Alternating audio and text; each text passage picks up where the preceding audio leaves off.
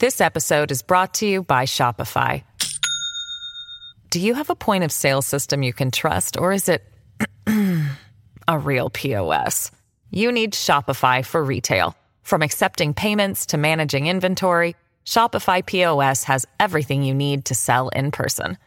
Go to shopify.com/system, all lowercase, to take your retail business to the next level today. That's shopify.com/system.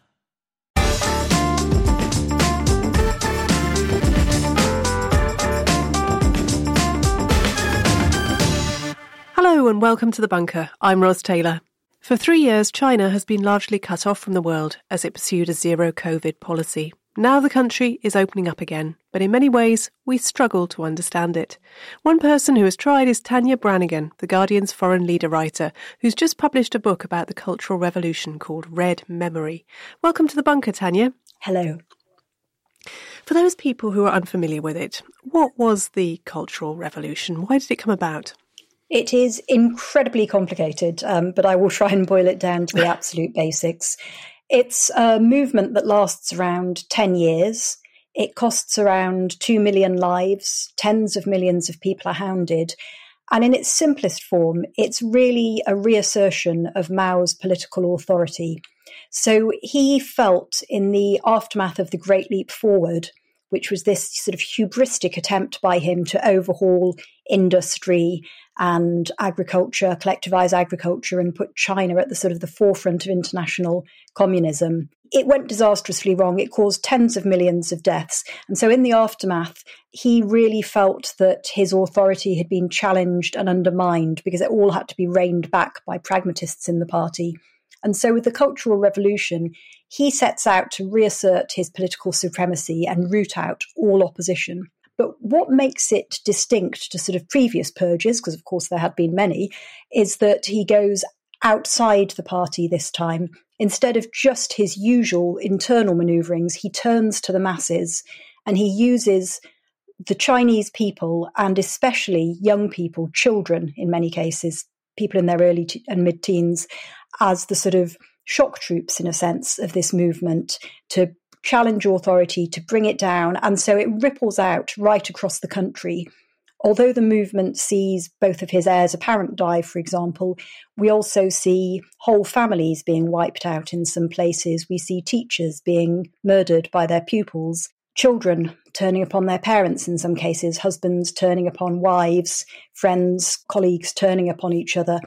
And so over the 10 years, it really devastates the country at all levels, psychological, emotional. It obviously sort of uproots its economy in many forms. And it leaves this kind of devastating effect. And even after the sort of the initial upsurge of what you might call political vigilanteism with the Red Guards is reined in, we see this long period of sort of stagnation, which is still very deadly because you see a more sort of bureaucratic form of political persecution, but we see many people suffer and die because of their supposed political crimes or their political background. You say in the book that it's impossible to understand China today without understanding the Cultural Revolution, yet it's not openly discussed in China. Is that because talking about it is discouraged? Or is it because people would rather forget such terrible things? It's a combination of the two. And I think it's very easy to focus on the political repression, which is undoubtedly there. It's always been a sensitive subject. It's not completely taboo in the way that, for example, the massacre of pro-democracy protesters and people who supported them in 1989 is taboo. But it is a heavily policed subject, and it's become more so as time has gone on. Because at the start, it was quite useful in a way for Deng Xiaoping and others to sort of say, look, this was a complete disaster. We need to go in this direction. We're turning towards the market. And it justified the abandonment of Maoism. They definitely didn't want people to dwell on what had happened because, of course, the party was responsible. And so even though they've kind of used the turmoil of the Cultural Revolution to say, look, this is why we need to have total political control and keep a very tight grip on the country, because otherwise things become chaotic, and you've seen what happens when that happens. They don't really want people to think about the Cultural Revolution in great depth or talk about it. in great depth. And then on top of that, you have this level of personal trauma, which is just so deep-rooted and which makes it so hard for people to address it. Often, even within families, people are unwilling to speak about it. You know, the number of people who've said something happened to my grandparents, but you know, they won't talk about it, or in the case of one of the psychotherapists I speak to in the book who starts working with victims of the Cultural Revolution. And she says, you know, that was when I realised that actually my family had been through it too, but they'd never spoken about it. You tracked down several people involved in the Cultural Revolution, and one of them is called Yu Shangjun. Tell us about her.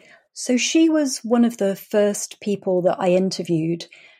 And at that stage, I really wasn't planning to write a book. I was planning to write an article and then move on, because obviously my job was sort of covering daily news. But her story just really resonated and I suppose surprised me as well.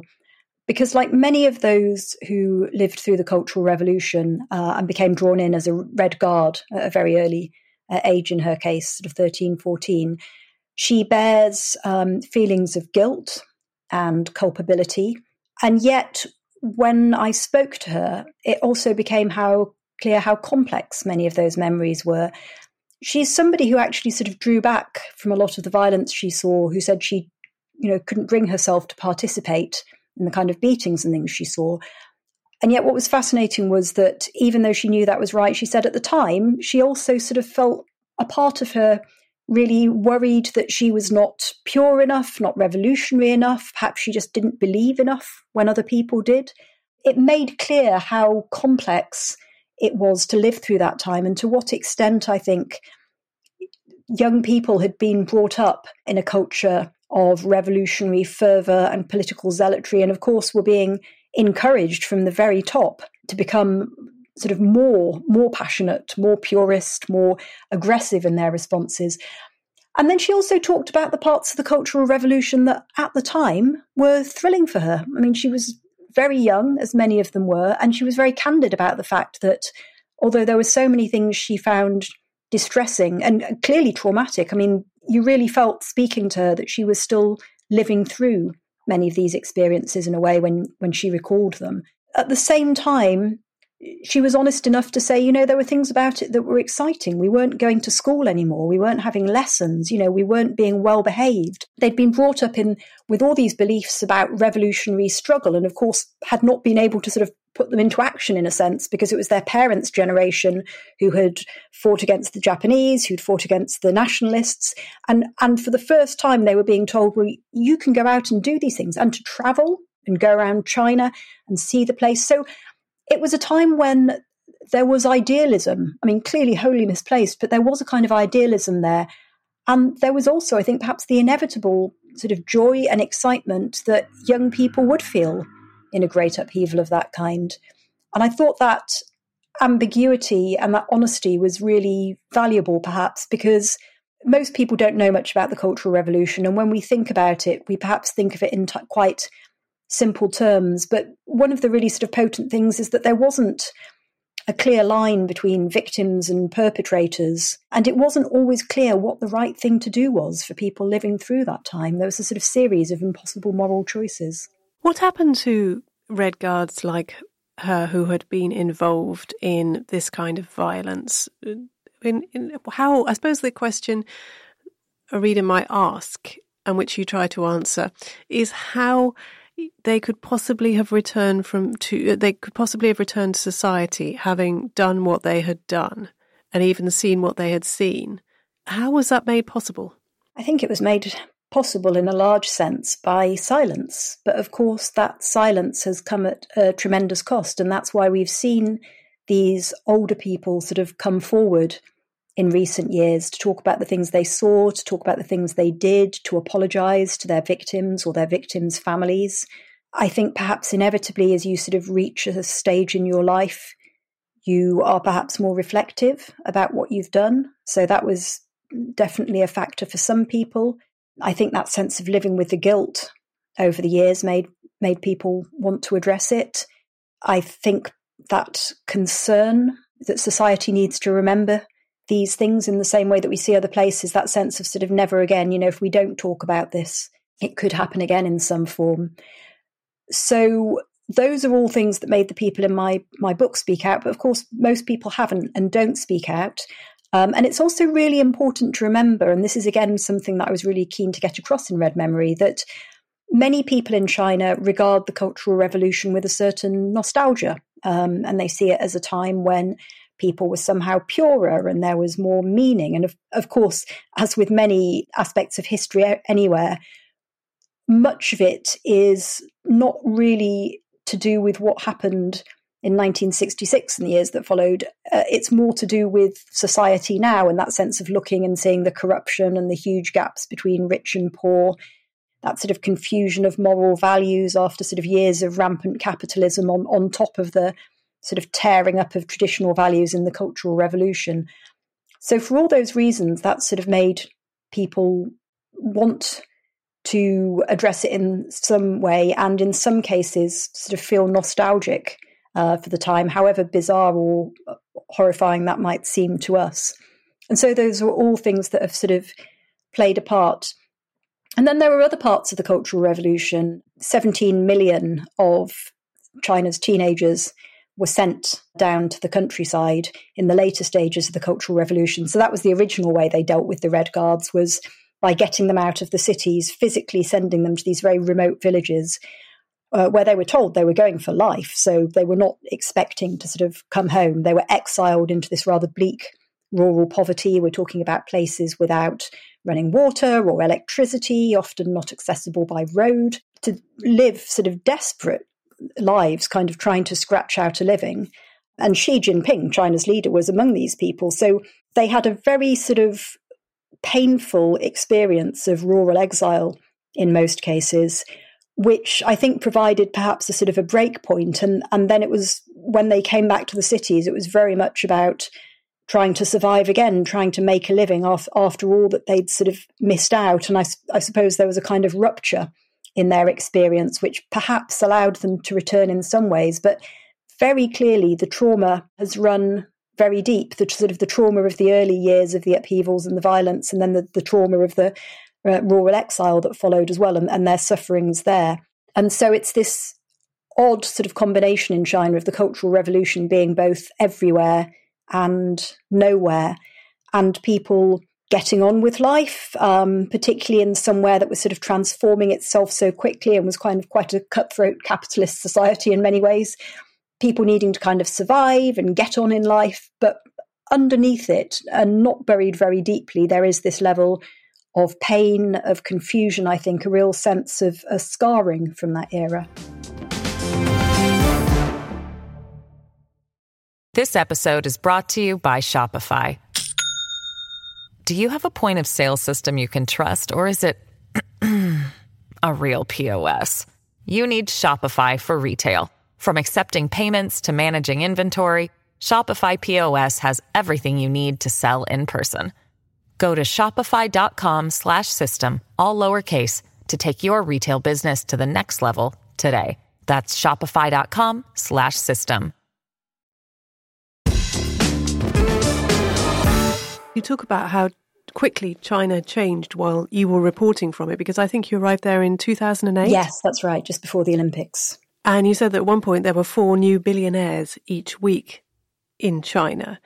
And, of course, the country now has built an entire system of state surveillance in order to control its population.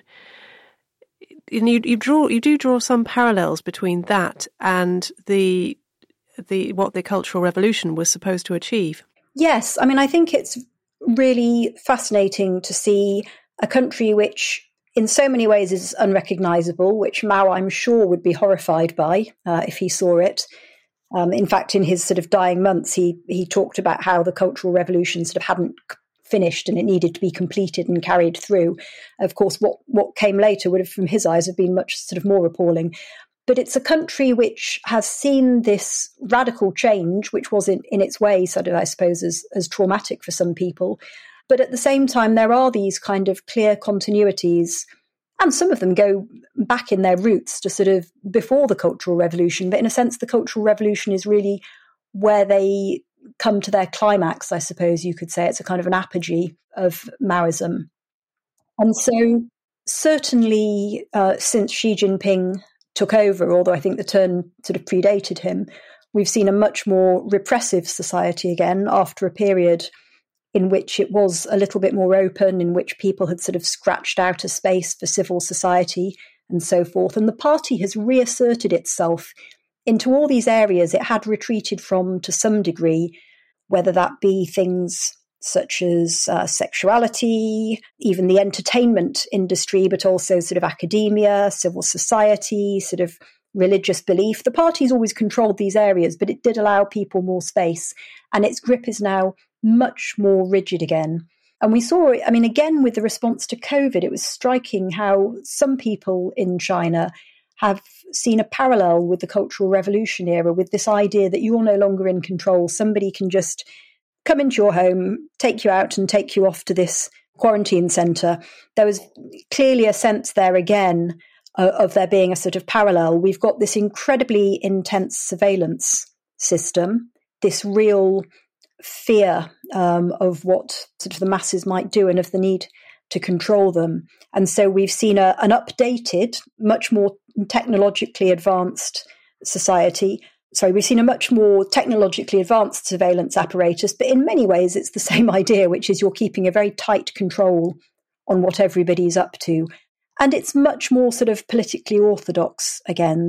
The party state seems much more concerned about people's views. So it's a much tighter grasp. And on top of that, of course, you've got a leader who is there indefinitely, because the period after the Cultural Revolution was one in which leaders, including Xi Jinping's own father, incidentally, tried to kind of introduce constraints on the leadership. They didn't want to see a strongman figure again. And so there was a more collective style of leadership, and there were norms of term limits and things like this. Well, Xi Jinping has really kind of torn this up. And so he's there indefinitely. There is clearly not a personality cult of the kind that Mao had, but there is much, much more focus on him. He's constantly being lauded on the front pages of the newspapers and so forth. It's a kind of veneration of the leader that didn't happen under the sort of the last few leaders. And so there are clearly people in China who do see parallels. I mean, it should be said, many people in China are still very, very supportive of the party state and of Xi Jinping, and feel that it broadly does a good job. So it's not purely a sort of a question of repression and so forth. But nonetheless, there are some people in China now who see the parallels.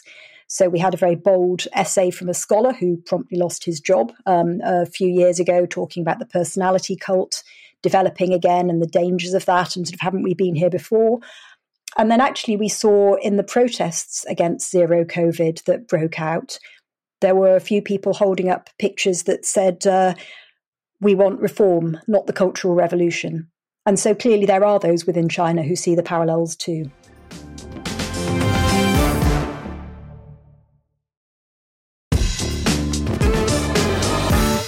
Do you miss China? Yes. I mean, it's an amazing country in so many regards. Amazing people. And I did want people who don't know China, I suppose, to read this book and see that there are so many things about it that are beautiful. I mean, the culture, the wildlife even, so many things I sort of miss about it. And the people, fascinating, interesting, complex people, because I think people sort of see it from the outside, and I'm sometimes a bit disheartened by how easy it is for people to sort of think, oh, everybody's brainwashed, and it's a sort of nation of people doing what they're told. And of course, it's not like that at all. And also the tendency perhaps to judge people. It was really important to me that people actually didn't just sort of read this and think, oh, how awful. Because you could very easily write a list of awful things that happened in the Cultural Revolution. It was a terrible, terrible time.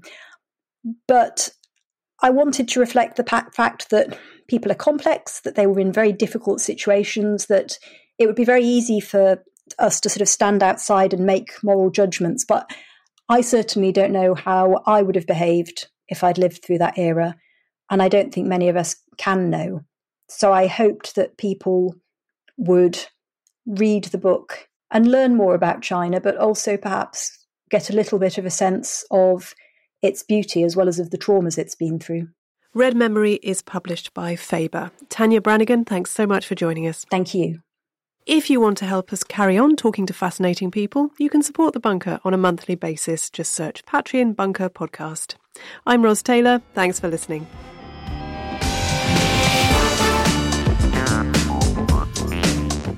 The Bunker Daily was presented by Ros Taylor.